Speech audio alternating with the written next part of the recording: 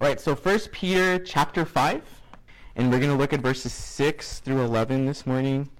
And the title of the message is Enduring the Storm. All right.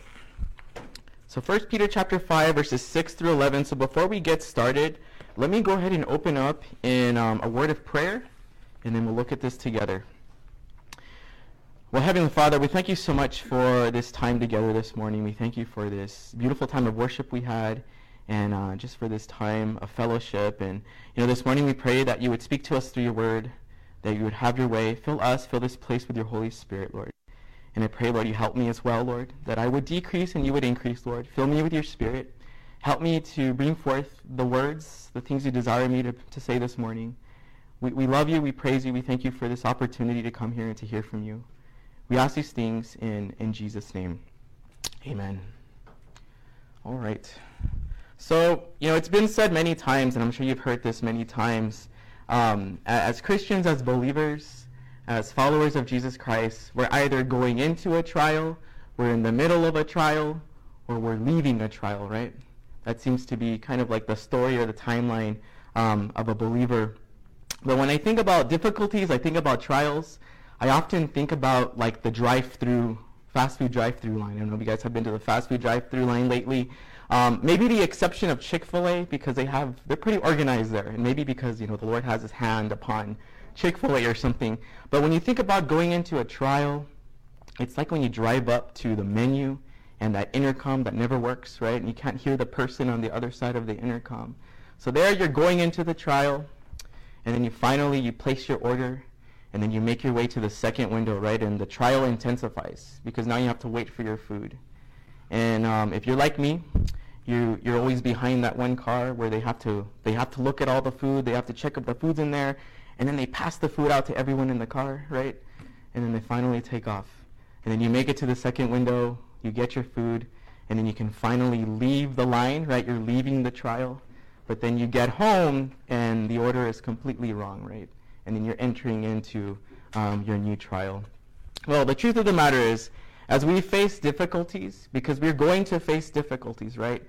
James tells us to count it all joy, not if, but when we fall into these various trials, right? And Peter here in this, in 1 Peter chapter 5, he reminds us of the solutions that we have as we go through these difficulties and these troubles in our lives. Solutions that we often do not utilize in our Christian walk. Now, just a little bit of a background here. We know as believers that when we go through seasons of difficulty, seasons of storms and trials, that they can either help us grow or they can help us become bitter, right? And the determination of that comes from how we as Christians are going to approach or deal with those difficulties. Now, this week I was hearing a pastor on the radio, and I don't remember who it was. I don't know if it was Greg Laurie or if it wasn't Pastor Chuck. It was somebody. And they said, I wrote the quote down, but I didn't write their name down. They said, suffering has a way of sharpening your vision, helping you to focus on what really matters in life. It's a testing ground. I feel like God is testing me to see if I really believe the things I've been preaching all these years. So here in this letter, the Apostle Peter, remember this individual whom the Lord called to be a fisher of men, he's writing to Jewish believers that had been facing persecution. And here Peter encourages them, and us as well, as we read this today, to conduct themselves and to conduct ourselves with courage and to persevere in the midst of persecution or difficulties in our lives. And from this, we can certainly learn how to persevere in the midst of whatever you're going through right now. I don't know what you guys are going through. The Lord knows. He knows your heart better than you even know your own heart. Me as well. I don't know what we're going through. But the Lord allows things into our lives for a purpose. And that's something that we have to learn how to deal with. So here in the text, and I'm going to go ahead and read it to you all, and then we'll look at it verse by verse. I'm going to read the second part of verse 5 there in 1 Peter chapter 5, and then I'll work my way into verse 11. So here Peter writes, God resists the proud, but gives grace to the humble. Humble yourselves, therefore, under the mighty hand of God, so that he may exalt you at the proper time, casting all your cares on him, because he cares about you. Be sober-minded, be alert. Your adversary, the devil, is prowling around like a roaring lion, looking for anyone he can devour. Resist him, firm in the faith, knowing that the same kind of sufferings are being experienced by your fellow believers throughout the world. The God of all grace, who called you to his eternal glory in Christ, will himself restore, establish, strengthen, and support you after you have suffered a little while. To him be dominion forever. Amen. Amen. So notice here in these first few verses, in that second part of verse 5 into verse 6 and verse 7, we have to be humble, right? We have to humble ourselves as we go through these trials and as we go through these difficulties. And often it's that trial, it's that difficulty that will do the humbling, right? It breaks us, it shatters us, it brings us to our knees. So if you look here in verse 6, he says, humble yourselves, therefore, under the mighty hand of God, so that he may exalt you at the proper time. So once again, in Peter's time, here, God's saints, these Jewish believers, they were enduring great persecution. But he reminds them here, the Lord has allowed these things into their lives, these difficulties, and they must receive those things humbly. James tells us in chapter 4, verse 6, that God resists the proud, but he gives grace to the humble. We're also reminded of this in Proverbs chapter 3, verse 34. And as Christians, as believers, we need to be clothed in humility, submitting to God first, and then submitting to one another. Submitting to God and submitting to one another. Because the Lord will sustain them and will sustain us. And he will raise or exalt people at the proper time. You see, God never exalts a person until they are ready to be exalted or raised up.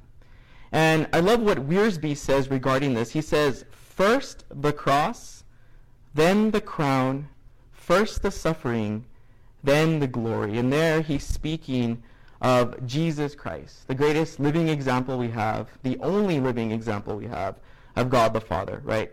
Humbled and then exalted at the appropriate time, right? He had to come to this earth and die for our sins, put on the cross, and then came the glory in that order. So there is a purpose for all of this that's going on in the lives of these individuals then, and also in our lives now. As we go from glory to glory, as we read about in the letters to the Corinthians, it takes a lot of shaping, it takes a lot of molding, right, and reliance on the Lord to keep that shape and to keep that mold that he's trying to shape us into. So we must humble ourselves in the midst of those difficulties. And in order to submit to the Lord, we have to be humbled, right? We have to be broken, or else we're not going to submit to the Lord. And then notice in verse 7 what he tells us to do as we are humbling ourselves. So in the process of this, he tells us, he says, casting all your cares on him because he cares about you. Right? So cast all your cares to him because he cares about you. So what we're told here is to cry out to the Lord, right? To cry out to the Lord, think about this as prayer, right? Crying out to him in prayer. And notice he says casting our cares, or all your cares. That word cares, if you look it up in the original Greek language, the word is merina, and it's actually translated to anxieties and worries and cares. So Peter's telling us to cast those cares and those anxieties to the Lord. Why? Because the Lord cares about us. Now every time I read this verse, and I love this verse, it's interesting, like you love this verse and often you forget to apply it to your life. Like you hold on to the cares and the anxieties. But every time I read this verse, it reminds me of sports. I automatically think of sports, and I'm goofy and dorky. I wasn't really good at sports. I was in a band. But I think of the sports, and I think everyone in here is well aware that a week from today, at 4:30 Mountain Time, right, The Super Bowl is going to be on TV, right? Super Bowl 56. The LA Rams and the Cincinnati Bengals are going to be battling it out, right? They're going to be facing this battle together. And I can tell you the winner of that battle is going to be the team with the greatest strategy, okay? And when you think about football, and believe it or not, I know a thing or two about football. Once again, it was my years in marching band. You learn about football. But anyways, when you think about football, you think about a football team. Every person on that team wants to be the star player. If you think about our Christian race, the Lord is on our team. And for some reason, we all want to be the star player. But He needs to be the star player. All eyes need to be on the Lord. But often we want to keep the eyes on ourselves, but they need to be on the Lord. And when you think about our anxieties and our worries, it's kind of like the football, right? And what he's telling us here, what Peter is telling us, is we need to throw that football to the star player, who is the Lord. Because He's the fastest, He's going to catch it, and He's going to make the touchdown. Not us, right? We're going to drop it, we're going to fumble it, we're going to get tackled at the 1-yard line, right? That's us, but not the Lord. And here we have to pass Him those anxieties and those worries. And when that football comes back to you of anxieties and worries, what are you supposed to do? Pass it back to the Lord, where it belongs. And the problem with us, I know with me, is we like to throw the football of anxieties and worries to everybody else first, and then we throw it to the Lord last. And, why do we do that? What is the problem? What is wrong with us, right? Why do we do this? And I think a lot of it has to do with, we want to avoid crying out to the Lord. We want to avoid that time of prayer. And prayer is so important. This is something that's really been on my heart, especially as we've gone into the new year, is I've really wanted to pray more. And as Christians, as believers, that is like one of the most underutilized tools in our walk. You think about prayer gatherings at the church, they're the least attended. You could bring cookies and food and people still won't come. Why don't we like to pray? And I think there's a lot of reasons why we don't want to pray, but those are issues that we have to bring to the Lord so He can resolve those for us, because we can't resolve those on our own. We have to just surrender to Him. But like the game of football, we like to throw those anxieties and those worries to everybody else, including the water boy, before we throw them to the Lord. And we have to be careful, because the truth of the matter is, if we want God's perfect will for our lives, we have to ask God for that perfect will. We can't ask somebody else for that perfect will, because only He can give us that, because He knows it. No one else does. And it's because typically we say to ourselves, I've already asked everybody, I guess I'll go to the Lord now. We always go to the Lord last, and we have to be careful and make sure that we always go to the Lord first with those anxieties and those worries, whatever it is. And I do want to challenge you all to see if you can pray more. Make time to pray to the Lord. You can pray anywhere. You can pray in your car. Don't close your eyes, but pray in the car. You can pray whenever, from wherever, whenever. And we don't have to have like this perfect setting for prayer, right? It's just you talking to the Lord. It's this dialogue between the Lord, your communication with the Lord, and He'll speak to you either through His word, or He'll speak to you in His ever soft voice, or He'll speak to you through another person. But you got to cry out to the Lord, as Peter's telling us here, casting those anxieties and those cares to Him. And why do we want to do this? Because He cares for us, right? And I think with the trials and the difficulties, the enemy likes to get into our mind. He likes to have us cornered with the anxieties and the worries. And I think a lot of us, we say to ourselves, I didn't pass the ball to the Lord because, He didn't look open, so I didn't throw Him the anxieties or the worries, right? Going back to the football analogy. And I think sometimes we think the Lord is too busy for us or to hear from us. But the truth of the matter is, He's not, right? Every single one of you is extremely valuable to the Lord. So the Lord is always open to receive that ball of anxiety and worries. Sometimes we think to ourselves that He didn't look like He could make the catch. It didn't look like He was going to catch my anxiety. He was going to drop it, right? We sometimes think that our problems are too big for the Lord. But the truth is, the Lord's bigger than any of our problems. And we forget that. The enemy likes us to forget these things. See, the enemy doesn't want us to pray. He wants us to hold on to those worries and to those anxieties. And, this is something that we've been talking quite a bit, actually, at the men's study on Wednesdays, as we've been going through Genesis. there's always consequences to our actions. And when we don't cry out to the Lord, there's going to be consequences. And I think it was a few weeks ago, we were talking about Abram, right? There in chapter 12 in the book of Genesis, if you remember, Abram had made it to the promised land, and then his faith was tested, right? This famine had hit the land, and that caused him to make his way south into Egypt, a land, a place that he had no business being in, a place that had not been promised to him. And he makes his way down to Egypt, and if you remember, there with his wife Sarai, later to be named Sarah, she's very beautiful, and he tells her in his own plan as he's making his way south to Egypt. If you look there in verse 12 of Genesis chapter 12, he says, when the Egyptians see you, he's speaking to Sarai, his wife, they will say, this is his wife. They will kill me, but let you live. Please say you are my sister, so it will go well for me because of you, and my life will be spared on your account. Now, in that portion of scripture there, as he's making his way to Egypt, and while he's in Egypt, nowhere in there does it say that he cried out to the Lord. However, before he made his way to Egypt, when he was in the promised land, and then when he made his way back to Canaan from Egypt, back into the promised land, there he does cry out to the Lord. So what we see here is Abram is using these carnal weapons to fight a spiritual battle with Pharaoh. Had he been crying out to the Lord, he probably would have never left the promised land, south into Egypt. But because of this, what we see is that eventually Abram gets kicked out of Egypt, and he makes his way back to that promised land that the Lord had promised him. And I think we can really learn from that. But I think especially what we can learn from, or whom we can learn from, is Jesus Christ, right? The only living example we have of God the Father. And this is actually something we've been talking a lot about in the youth study as we've been going through the Gospel of Luke there. But if you remember, Jesus, there in the Gospel of Luke, it speaks a lot of his prayer life. You think about Jesus, and like he prayed at his baptism, he prayed before choosing the 12, he prayed, he would get away and pray often.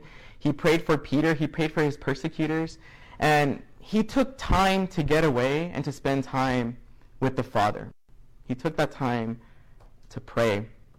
And I often think about that agonizing prayer that he prayed in the Garden of Gethsemane, if you remember there. The night before he was betrayed, he prayed this prayer not once or twice, but 3 times, if you read there in the Gospel of Matthew, in chapter 26. And if you remember there, Jesus, beginning in verse 36 of Matthew 26, it says, "Then Jesus came with them to a place called Gethsemane, and said to the disciples, 'Sit here while I go and pray over there.' And he took with him Peter and the 2 sons of Zebedee, and he began to be sorrowful and deeply distressed. Then he said to them, 'My soul is exceedingly sorrowful, even to death. Stay here and watch with me.' He went a little farther and fell on his face and prayed, saying, 'O my Father, if it is possible, let this cup pass from me. Nevertheless, not as I will, but as you will.'" It moves mountains. It makes the things that were impossible to us possible, because God is so good. And just like take that time to get away and to give him those anxieties, give him those worries, because when we hold on to those things, the enemy can use those to corner us and to isolate us, to separate us from the Lord. And we don't want to be in that circumstance. You see, God is bigger than all of our problems. Jeremiah 32:17 says, "Ah, Lord God, behold, you have made the heavens and the earth by your great power and outstretched arm. There is nothing too hard for you." So notice here that Peter also tells us, why we want to cast these anxieties, these worries to the Lord. And here he says it's because he cares for us, right? And we understand as believers that the Lord doesn't just care about us, but he loves us. He loves us. There's no greater love than to send your only begotten Son to die for the sins of all of humanity, right? And the fact that the Lord loves us so much to do that should indicate to us that he cares about us, right? That we're able to give him these anxieties and these worries. And because of this, we have everlasting life because of his love towards us. And no one can love us like the Lord does. Okay, nobody on this earth. And I'm always telling the young people, if you ever feel like you're not loved, you're alone, remember how valuable you are to the Lord. All of us are valuable to the Lord, and he loves us more than anyone could love us. Even our own parents, right? They can't love us like God does. Matthew 6:25 through 27. Here the Lord says, "Therefore I say to you, do not worry about your life, what you will eat or what you will drink, nor about your body, what you will put on. Is not life more than food, and the body more than clothing? Look at the birds of the air, for they neither sow, nor reap, nor gather into barns, yet your heavenly Father feeds them. Are you not of more value than they? Which of you by worrying can add a cubit to his stature?" And it's Matthew chapter 6, 25 through 27. So even though we cast our cares to the Lord, we throw him that football, the Lord doesn't always answer our prayers in the way that we desire him to answer our prayers, right? But the truth is, the Lord always has something that's better for us. And you see, the Lord is always teaching us something, isn't he? He's always teaching us something. And some of you don't know this about me. Maybe most of you do. Some of you do. Several years ago, I was actually not living here. I was living in Colorado at the time. I was in graduate school at the time. I started to deal with some health issues. I started to have a lot of headaches, a lot of migraines, and then suddenly a lot of dizziness started to accompany those symptoms. And I remember that was like 4 or 5 years ago. I saw like 12 to like 15 doctors there in Colorado. They sent me to the Mayo Clinic in Minnesota. They couldn't figure out what was wrong with me. I was in a position where I was trying to determine whether I was actually sick or if I was actually like losing my mind. Some of them thought it was psychological, and I knew I was sick though. And eventually they found a tumor in my head. It was a tumor. It was the size of a pea, about 3 inches in from my forehead. It's still in there. So that's what's wrong with me. So the tumor's in there, and it caused all this grief. It caused all these issues. And by the grace of God, through physical therapy and medications for the dizziness and the headaches, I've been symptom-free. I was symptom-free for several years. Unfortunately, recently, some of those symptoms have started to come back. The tumor grew a little bit. Now it's like the size of a dime. It had a bleed recently, but it's inside the tumor. So I'll likely have to have that removed at some point. But anyways, going through that season a few years ago and kind of entering into that season again now with some of the symptoms and just some of those changes, I often think of the Apostle Paul. 2 Corinthians chapter 12, if you remember there, the Apostle Paul, he speaks of this thorn he has in his flesh, right? And remember that thorn had been given to him in order above measure. And if you remember, the Apostle Paul, he had this awesome, grandiose experience. He had this vision of what he called the third heaven, right? He had this concerning this thorn. It had been given to him to keep him from being exalted or from being prideful. And if you remember there, in 2 Corinthians chapter 12, verse 8, there Paul, he pleaded with the Lord, it says here 3 times, that he would take that thorn away from him. And if you study those verses, some scholars suggest that he was probably using a Hebrew figure of speech where 3 times actually means continuously. So maybe Paul was continuously asking the Lord to take this thorn away from him. And certainly I have asked the Lord many, many times to take this away from me too. Of course, Paul's suffering does not compare to like what I've gone through, right? Paul's gone through some more severe things than I've gone through. But just like Paul, what I've learned from the Lord is sometimes the Lord will remove the load completely, right? And it's kind of like he takes it away and like you don't worry about it anymore. But then sometimes he just strengthens you so you can bear the load. So you're still going through the load, but you're able to bear it. And that's what he's done for me. And I love what Paul tells us here in this portion of Scripture, because concerning the thorn, like he had asked the Lord to take it away from him, but then the Lord answers him differently. He didn't take it away from him. he gives them what he needs to bear the load while it's still there. He says there in chapter 12 of 2 Corinthians, verse 10, he says, "And he said to me," the Lord is speaking to Paul, "My grace is sufficient for you, for my strength is made perfect in weakness. Therefore, most gladly I will rather boast in my infirmities, that the power of Christ may rest upon me. Therefore, I take pleasure in infirmities, in reproaches, in needs, in persecutions and distresses, for Christ's sake. For when I am weak, then I am strong." So it's when we are so weak that all you can do is rely, and that is like the safest place to be. And I know for me, in that time, I had to make peace with the fact that I would rather feel, sick and dizzy and be in fellowship with the Lord than to be well and truly believing in our hearts and declaring that, number one, Jesus died for our sins, that Jesus was buried, and that Jesus rose from the dead 3 days later, right? When we put our faith in that message, there's an element of repentance in our lives, right? There needs to be a change in our lives, right? We ask the Lord to come into our lives and to change us by the power and the person of the Holy Spirit. That, in the book of Romans, tells us, makes us righteous in the sight of the Lord. But when you think about God's grace, it's the grace that we have every single day through Jesus Christ. And that grace should be enough. It should be sufficient for us, like it was for Paul, like it has been for me, and I'm sure it's been for many of you in this room as you've gone through difficulties in your own life, whatever it is. I'm sure God's grace has taken you through that to bear the load, because maybe he hasn't taken the load away from you completely. He's using that thorn in your life to keep you in fellowship with him. And I love that because we're with him, even in the midst of suffering and difficulty. In verse 8 and 9, notice that Peter continues, and he says, "Be sober-minded, be alert.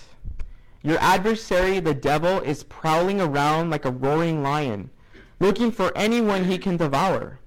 Resist him, firm in the faith, knowing that the same kind of suffering throughout the world." So notice here that, in addition to casting those to the Lord, we also have to be sober-minded and we have to be vigilant. We have to be well aware of the tactics of the enemy. And if you look at John chapter 10, verse 10, there speaking of the enemy, it says, "The thief does not come except to steal and to kill and to destroy." And it says, "I have come," this is speaking of the Lord, "that they may have life and that they may have it more abundantly." And I know for many of us, the tactics of the enemy might be different.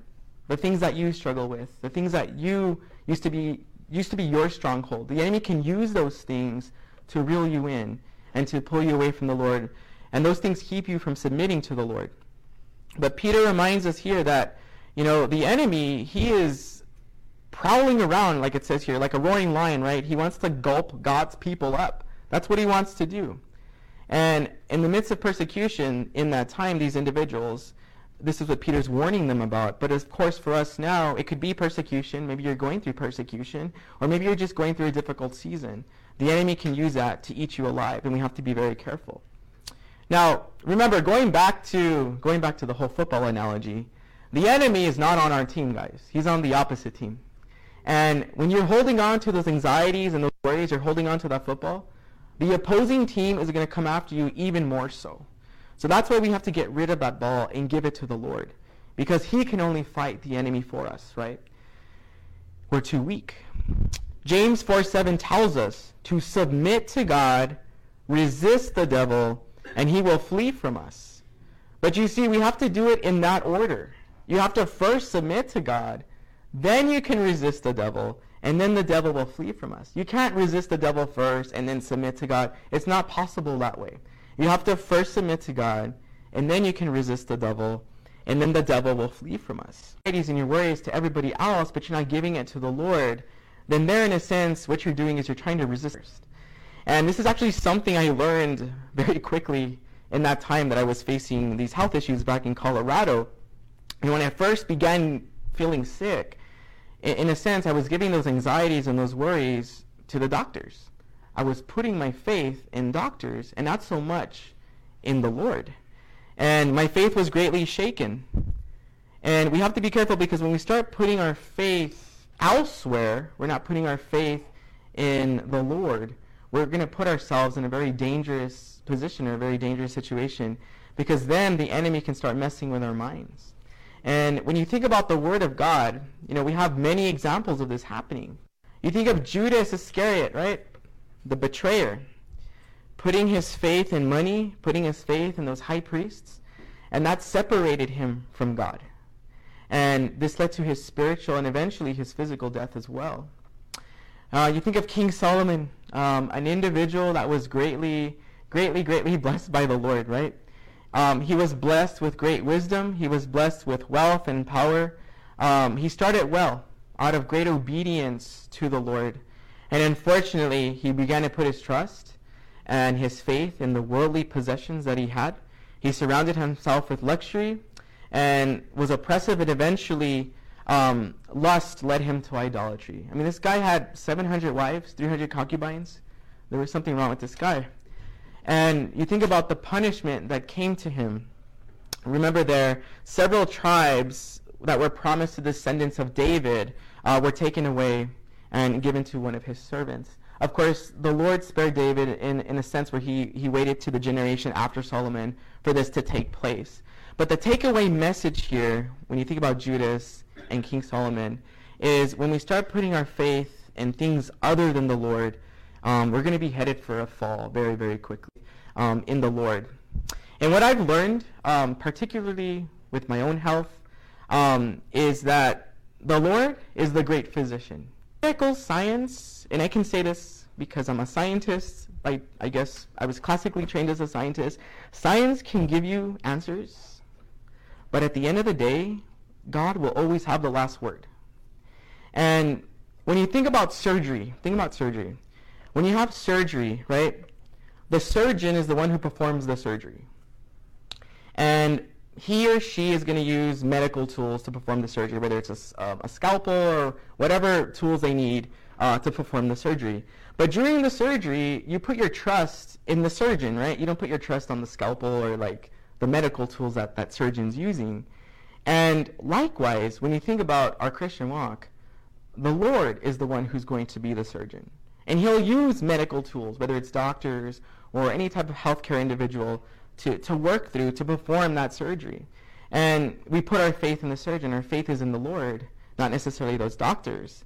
And at the end of the surgery, we thank the surgeon, right? We don't thank the scalpel, so we thank the Lord. I mean, we want to thank the doctors too, but really it's the Lord who's performing that surgery on you, using these earthly vessels, tools as instruments for his glory. So our faith needs to be above. It needs to be on the Lord. Because when we take it off the Lord, just like these individuals that we talked about here, we're going to be headed for a fall. We have to be careful. Notice in verse 9, Peter continues and he says, resist him firm in the faith, knowing that the same kind of sufferings are being experienced by your fellow believers throughout the world. So we're not to surrender to the enemy's fury. We're not to, surrender to him. We're supposed to resist him, is what the Word of God is telling us here. And I think it's so easy to fall into the trap where when we're going through a very difficult time in our lives, that we start to feel sorry for ourselves, and we think that we're the only person on the planet that's going through that circumstance. And we have to be careful of that, because that can allow us to become isolated again. And we have to understand that there are many saints before us, many people before us that have experienced and are going through similar things that we are going through. And what I love about the Lord is that in our own lives, as he's teaching us these lessons, as we're going through these difficult times, he can use those through us to minister to other people as they are also going through those difficult times. And in fact, if you look at 2 Corinthians chapter 1, verse 4, here the Apostle Paul, he writes, he comforts us in all our affliction, so that we may be able to comfort those who are in any kind of affliction through the comfort we ourselves received from God. So this is actually very important. When I read this, when I think about this, I think about fellowship. Fellowship is extremely important in the body of Christ. Brothers and sisters in Christ, we need each other. We need each other. And this is something that I greatly learned. I think maybe a lot of us learned a lot about in 2020. I think that was a year of great isolation for a lot of us, right? Being away from maybe brothers and sisters in Christ. I guess meeting remotely, it's not the same thing, right, than meeting in person with somebody. But I know in 2020, which was a very difficult year for me personally, that loss of fellowship was heavy on my walk with the Lord. It can cause issues, and especially when you think about accountability and all these things, you need brothers and sisters in Christ there to help you. And I know in my life, I know that everyone in this room, even if I've just met you, the Lord has used everyone in my walk, and I'm grateful for that. All the fellowship is so important to me, and I always tell the young people this. You have brothers and sisters in Christ that are going through the same things you're going through. It's important that you talk to each other and you express these things and you pray for one another. And I'm glad that we do this in the men's group, and the small groups are very important. But just checking in on each other it's a very important thing. But like I said, we can help each other, because I bet you there's somebody in your circle that is probably going through something that you've already been through, or maybe you're going through yourself, and they can help you, Lord, right? We need to resist the devil, and fellowship is one of those ways of doing it. And when you think about resisting the devil, submitting to the Lord, we have all the tools, we have all those instruments, right? We have the Word of God, and our faith comes by hearing, and hearing comes by the Word of God. So we have His Word. We have the power in the person of the Holy Spirit, right?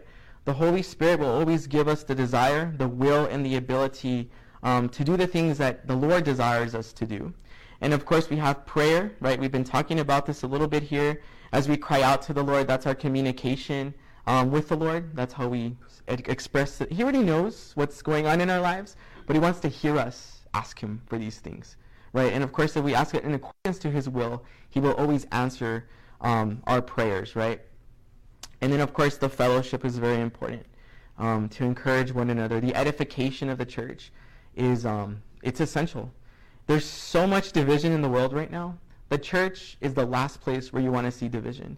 And that's why we have to keep the focus on Jesus Christ, because there's a lot of divisiveness with some of the non-essential things, like the gifts, the tribulation, all these things, which are important. But really, the focus needs to be on Jesus Christ, because only He's going to save us, nothing else. So, in terms of submission to the Lord, I truly believe it has a lot to do with love. How much we love the Lord, right? And if you don't love someone, you're not going to submit to them. You're not going to listen to them. You're not going to do the things he or she is desiring you to do. But in the case of the Lord, if we love the Lord enough, and when I say love, what I'm talking about is that agape love. That love that is only possible and manifests through the power and the person of the Holy Spirit. That is a love that we need to have towards the Lord in order to submit to the Lord. If you look at Matthew chapter 6:24, remember this: no one can serve two masters, since either he will hate one and love the other, or he will be devoted to one and despise the other. So we have to love the Lord more than anything to submit to Him. And I know that is easier said than done, because when we wake up in the morning, automatically in the flesh, we don't want to submit to the Lord. We want to submit to ourselves and do the things that we want to do. So this is a continuing battle I know for me, and I know for all of us. It's not something that you just resolve in the morning. Sometimes it's something you have to resolve throughout the day, right? Every minute, every 10 minutes, I don't know. It could be one of those days. But the Lord has given us all those tools and those instruments to do that. All right, notice here in verse 10, he says, "The God of all grace, who called you to His eternal glory in Christ, will Himself restore, establish, strengthen, and support you after you have suffered a little while." All right, so here in verse 10, notice that Peter reminds us that trials that are allowed into our lives, they're not there to punish us, right? They're allowed out of love and out of the eternal glory to come. And it's kind of like what I said earlier with James, right, in the epistle that James wrote there. We have to count it all joy when we fall into these various trials. Not if, but when we do, because the Lord's using those things to make us better, to look more like his son Jesus. And when you think about trials and difficulties, whatever it is you're going through right now, we have to remember that it's only going to last for a little bit. It's going to be painful for a little bit, but the glory that is to come, that's going to be eternal. And that's what we look forward to. And unfortunately, this week, I got sick in the middle of the week. I had to go to the doctor. It's not COVID, thank God. It was a sinus infection, because there's other things out there, right? But anyways, I went to the doctor, and it's like when you get a shot at the doctor. So they gave me a shot. It hurts, right, when they poke you with the needle, but it doesn't hurt for a long time, right? It hurts for a little bit. For me, of course, it hurt the whole day. But anyways, they poke you with the needle, and they inject you with the medication, whatever it is, an antibiotic. They gave me an antibiotic. And once the medication's in your body, it gets into your bloodstream, you start to feel better, right? So it's kind of like that. You have this, you're going through this situation, but it's only going to hurt for a little bit. But then the glory to come, that's going to be eternal. So that's what you focus on. You don't focus on the pain that you're going through right now. What you focus on is what God is trying to teach you, and what that glory looks like in the future. So remember what Paul tells us in Romans chapter 8, verse 18. He writes there, "For I consider that the sufferings of this present time are not worth comparing with the glory that is going to be revealed to us." And every single day, the Lord is molding us. He's shaping us as he desires. Okay? The Lord is the potter, guys. We are his clay. 2 Corinthians, there Paul refers to us as these weak earthen vessels, right? We're these weak earthen vessels. And the Lord is shaping us. He's molding us. And I don't know if you all have ever made pottery before. I don't know if you've taken a pottery class or maybe you've just tried making pottery. But when you when you mold, put it into the oven, and it has to go through what is called the firing process. That way the clay can bond at the microscopic level. So like us, as the Lord's clay, as we are shaped and molded through the trials and the difficulties, as we're going through the fire, in a sense, we're gonna keep that shape that he's shaping us into as we go through that trial. So it solidifies us in our walk with the Lord as he continues to shape us and mold us. But it's this continuous firing process, right? It's these various trials that we're going to be going through. But at the end of the day, we're going to look more like he does. And that's what we look to, not the firing process that we're going through right now. However, that firing process becomes a part of our lives, right? We can use that to help people. It becomes a part of our testimony. And every single day, when I wake up in the morning, I remind myself that it's like a day closer to that glory, right? Seeing the Lord face to face. And that's what I look forward to. And I'm sure that's what everyone here is looking forward to as well. But notice here that there are 4 things that Peter lists in verse 10 as we're going through this process with the Lord. Notice he says that it restores us, right? These difficulties, they restore us.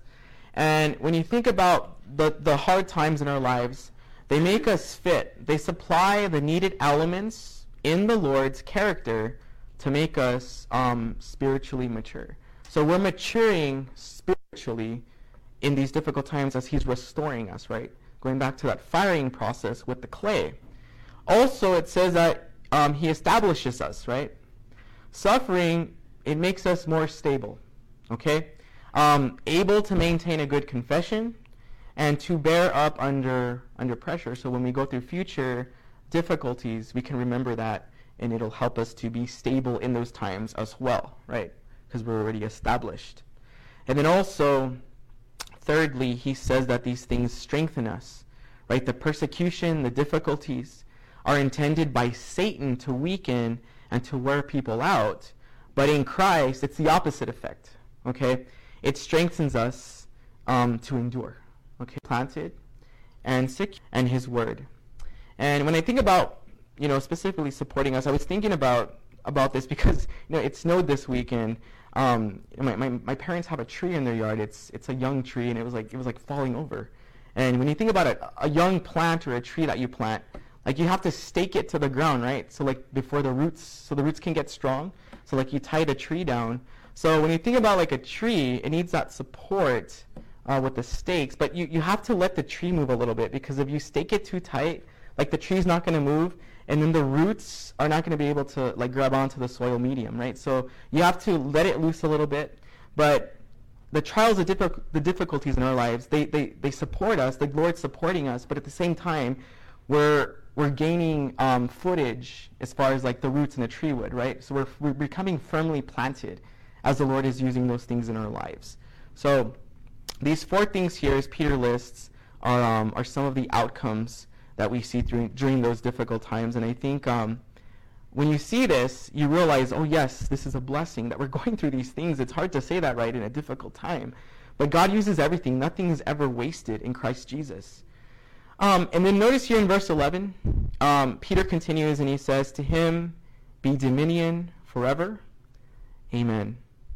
And all the difficulties that we face, everything that we're going to go through in this life, it's for his purpose. It's for Christ's sake. And that's something we need to remember. And by the grace of God, as we make it through the difficulties and the trials, he's the one that's going to be glorified, right? We're not the ones that are glorified. It's the Lord who is glorified. He is that star player, right? It's not us. It's him that all the eyes need to be focused on. Okay? So in closing this morning, there are 4 things I want us to take away from this text specifically.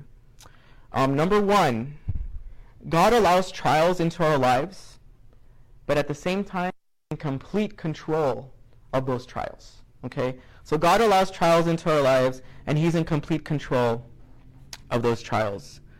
Secondly, God enables us to bear our trials. Okay? But we first need to recognize how insufficient we are in ourselves and surrender to him. Right? And this is why we have to throw that ball of anxieties and worries to the Lord. Thirdly, God will deliver us from our trials. And even if he doesn't deliver you in the way that you wish he would, he's still going to deliver you, because at the end of the day, what God has for us is better than we could even think we want for ourselves, right? And the thing is, as he delivers us from those difficulties in the way he desires, a lot of times we don't even remember necessarily the details of the difficulty, but we remember what he taught us in the difficulty, and that becomes a part of our lives. It becomes a part of our testimony. It becomes a part of our living letter of recommendation for the faith. Okay? And then fourthly, God is glorified through our trials, as I already mentioned.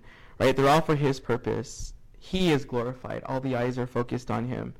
Not me, not you. All the victory goes, it goes to the Lord. Now, I don't know what difficulties you all are facing right now. What I do know is that all of us, we're going through something right now, right? We're all always going through something. And I want you to remember Jesus, okay? Remember on the night before he was put on the cross? There he was in the Garden of Gethsemane, casting his anxieties to the Lord, his Father. Remember what he said. He said, if it is possible, pass from me. They're speaking of the cross. But then he said, Jesus says, nevertheless, not as I will, but as you will. Surrendering to how that prayer was going to be answered. And we all know how that prayer was answered. And I'm so grateful, and I love the Lord so much for his willingness to surrender to the will of his Father. Because of that, all of us in this room who have called upon the name of the Lord, we have hope and we have a future. And let me close with this from 2 Corinthians 4, 17 through 18. It says, for our light affliction, which is but for a moment, is working for us a far more exceeding and eternal weight of glory, while we do not look at the things which are seen, but at the things which are not seen. For the things which are seen are temporary, but the things which are not seen are eternal. Amen. So if you are joining us here in person, or maybe you're watching via the live stream, maybe you don't have a relationship with Jesus Christ, we want to give you that opportunity this morning. Maybe you're going through a difficult time. Maybe you are going through a season in your life where you just don't know what to do. You need peace. You need hope. Your solution is Jesus Christ. We want to give you that opportunity to receive him into your life this morning.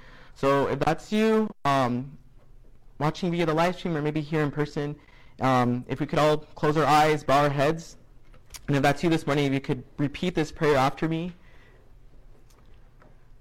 Well, Heavenly Father, this morning I want to invite you into my life as my Lord and Savior. And this morning I want to declare Jesus Christ as my Lord and Savior. And Lord, this morning I believe that Jesus is your Son. I believe that he died for my sins. I believe that he was buried. And I believe that he rose from the dead 3 days later. I also recognize that I am a sinner. I am in need of a Savior. Please forgive me of my sins. I pray that your Holy Spirit would come into my life, change my heart, and use me for your glory. Amen. If you prayed that this morning, we want to welcome you to the kingdom of God. And if you're watching via the live stream, you want to get connected, you want to find out where you can go to church, we can help you with that. You can contact the church. We can direct you to a Bible teaching church, even if it's not this one. If you need a Bible, anything like that. Or we would invite you also to come visit us in person. We meet every Sunday at 10 a.m. for worship. We are located at the corner of Hondo Pass and Gateway South here in Northeast El Paso. And we want to thank you so much for your time this morning. And we're praying for you. We love you, and we hope to see you again soon.